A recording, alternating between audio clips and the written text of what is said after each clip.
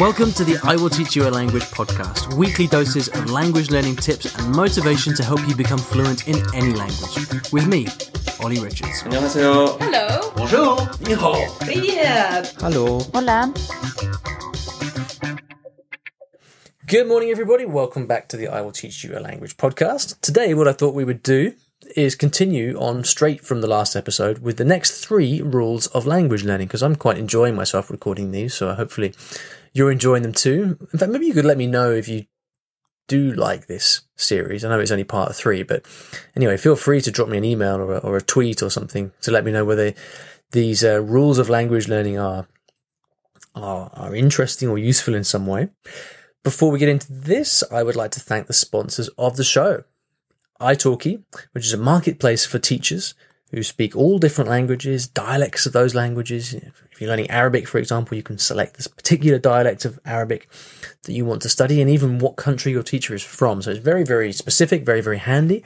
And if you'd like to get a free lesson, you can go to iwillteachyoualanguage.com/free lesson. All right, then, let's continue on with rule number 7. Rule number 7 of the rules of language learning is something that will be familiar to you. Always listen to audio with the transcript. Now, there are practical reasons why this isn't always possible, but if we are looking to figure out a kind of system and an approach for learning languages as fast as possible, then it doesn't come much better than having a transcript for the audio. Because, well, there's a whole host of reasons why that is. Listening is a difficult skill. You all know what it's like to be trying to speak your target language with somebody who speaks too fast and you can't keep up. You know, the effect of not being able to understand is a lack of confidence. It's panic. It's not very nice. I'm sure you've tried to watch movies or listen to podcasts before where it's just too fast and you can't keep up. Well, the transcript is like a gift from God, because what it means is you can read and see everything that you hear. And the reason that this is so powerful is because it helps you improve your listening skills very directly. Anytime you don't understand, you don't understand a phrase or you don't catch a word, when you refer to the transcript and you see written what has been said, that allows you to identify a particular gap in your knowledge. So you might identify, for example, I didn't understand. I couldn't pick those 2 words apart because they were joined together. But now I know what they are because I've seen the text. Well, that realization allows you to, next time you hear a set of words like that, it allows you to think, okay, well, maybe these are 2 other words joined together. So if I tease them apart, I'm going to learn something. And so by comparing what you hear to the words on the page, it allows you to improve your listening skills very quickly. But it's more than that.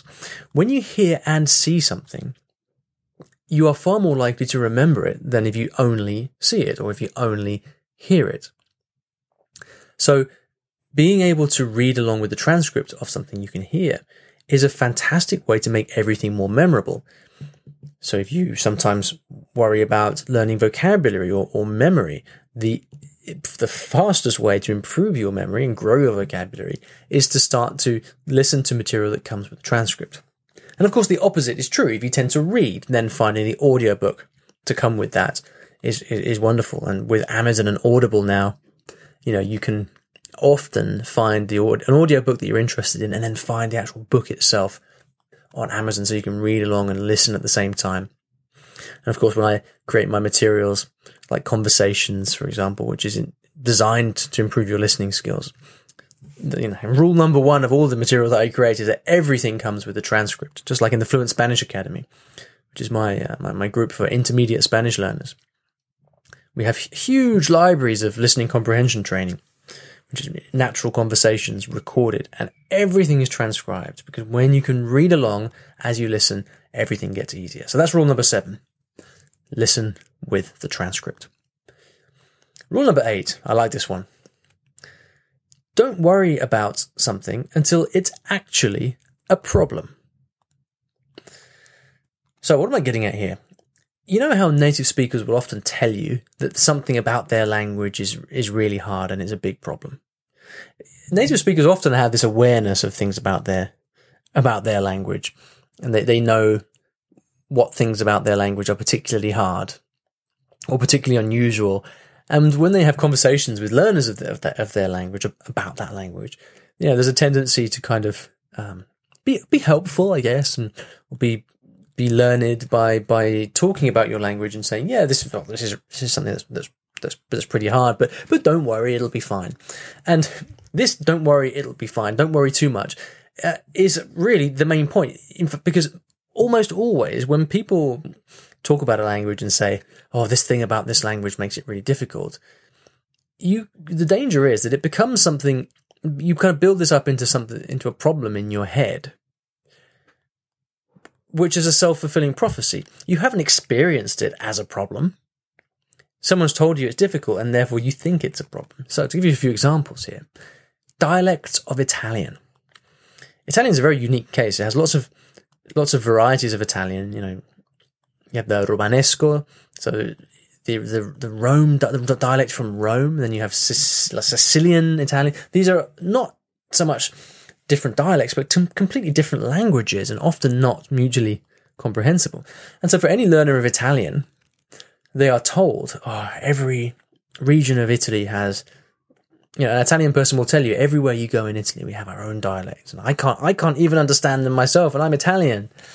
And so in the mind of the learner, then you just think to yourself, oh my God, well, how am I ever going to master all of this? But now let's imagine that no one had ever told you that. So you weren't worried about it because you didn't know it was a problem. So you just set about studying Italian in the normal way. And of course, all the material that you have, all the learner material and all the podcasts you listen to, the books you read, are all written in standard Italian. So it's never a problem.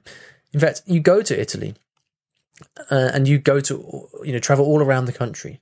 The people that you meet realize that you are a tourist, that you're not from Italy, so they speak to you in standard Italian. In fact, it's perfectly possible that you go for years learning Italian. You have friends and you speak to them in Italian without ever having to worry about a dialect of Italian. That's the most likely outcome, actually. And yet, because people tell you that Italian is difficult because there are all these dialects, you create this problem in your brain which then influences you and is in the back of your mind for your whole learning experience. And it's a huge negative. So don't worry about something until it actually becomes a problem. If you actually end up moving to Venice and you live in the countryside of Venice and there is everyone speaks the local dialect, then in that situation, maybe it might be worth you learning it, but maybe not, because I know there are parts of Italy where people don't know their local dialect. Other examples include varieties of Spanish. I see this all the time because I work quite a lot with Spanish learners. And I hear people say things like, well, I'm not sure if I can join your Fluent Spanish Academy because I'm learning Mexican Spanish. Or the reverse, you have stuff for Mexican Spanish, but I'm learning Spanish from Costa Rica, so it's not for me. People have been told, or they've learnt one way or another, that in the Spanish-speaking world there are different varieties of Spanish. And so they create this problem in their brain, which actually prevents them from learning. I don't even want to think about how often Spanish learners around the world don't avail themselves of certain kinds of material, which could be extremely helpful because they think it's not relevant for them because it's a different variety of Spanish. And yet, what they don't realize is that 99% of Spanish is exactly the same. And when you do get local variations from one country to the next, most of the time it's pretty simple. It's like a vocabulary word here or there, or kind of daily phrases, which sometimes seem to be more important than they are. People hear that you've got different ways of saying "how are you" in Cuba or Spain or Colombia, so they think, oh my God, everything is different. But actually, no, it's just the most visible parts which are very different, but the underlying language is exactly the same. And so someone who's learning Spanish from, say, Cuba, may very well go around desperately in his desperate attempt to find material related to Cuban Spanish, and there's not very much of it, so they won't find it, and they'll drive themselves into a frenzy looking for Cuban Spanish material. Whereas in actual fact, what they should be doing is just going out and becoming literate in the Spanish language as a whole, which will make it much easier to go on and learn that particular variety of Spanish later once they have a very good foundation. The same thing could be true for a grammar point. How many English teachers out there are aware of the complexity of the present perfect? And if you're speaking to a student, you might say, oh yeah, the present perfect is really, really hard. You've got five different situations in which we would use the present perfect, and they're all quite tricky to remember, but it'll be okay, don't worry. And like, you just instilled the fear of God into your student, who now thinks it's going to be impossible to learn the present perfect. Whereas, as we know, you can use pretty much any past tense you want, and I'm still going to understand you. So it's not a problem. Don't let something become a problem until it actually is. That's rule number 8. Don't worry about something until it's actually a problem. All right then, number 9. Do something every day, however small. This is something that you will not need much convincing. I know, as a podcast listener, you know the value of this. People, there's a persistent belief that you have to study for hours every day to learn a language, and of course, the more you do, the better. But when you build it up into something in your mind, when you convince yourself you have to study for 2 hours a day or nothing, then you deprive yourself of the extremely potent act of doing something very small every day. Because when you do something very, very small every day, what you're doing is you're conditioning your brain. It's like if you start going for a walk, if you're someone who doesn't walk, and suddenly you start going for a 5-minute walk every day, or a 15-minute walk every day, I mean, it's obvious that that's going to have a hugely beneficial effect on your health, right? And so the same is true for language learning. For someone who is terribly inconsistent in their learning, and they do 2 hours at the weekend and then nothing for 2 weeks, right? Or they're always on and off looking for a different better way to learn or something. If you simply say to yourself, right, I'm just going to do 15 minutes every day, or even 5 minutes every day. I'm going to read a story a day. Hashtag a story a day. It's my new hashtag. In case you missed the episode the other day, I'm trying to encourage people to do exactly this, to do something small every day. And of course, the richer the activity, the better. So if you can read a story every day, for example, then, in a month's time, 2 months' time, 3 months' time, do you have any idea how powerful that is? A small daily action done over a period of time. And so this is the 9th rule of language learning, is to do something small, do something every day, however small. And don't let the thought of, I'm not doing enough, actually sabotage your progress. One of my favorite expressions is, don't let the great get in the way of the good. The great in this case being like 2 or 3 hours. If you can do 2 or 3 hours in a day, of course that's great. But if your desire to do 3 hours actually stops you from doing the good, which is, say, 15 minutes a day, then it becomes a bad thing. So do something every day, however small. That is rule number 9, the 9th rule of language learning. Hope you found that thought-provoking.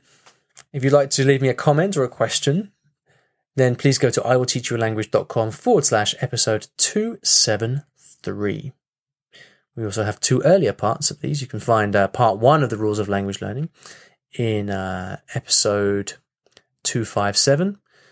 And of course, part 2 was the last episode, number 272, so you can go back and find those if you want to go from the very beginning. I really think I'd like, when I'm done with this series, whenever that may be, whenever I run out of rules, I would really like to make this into a little book of some kind, because I think this is the kind of book that I would like to have on my bedside table, just dip into every now and again to just remind myself of the fundamentals.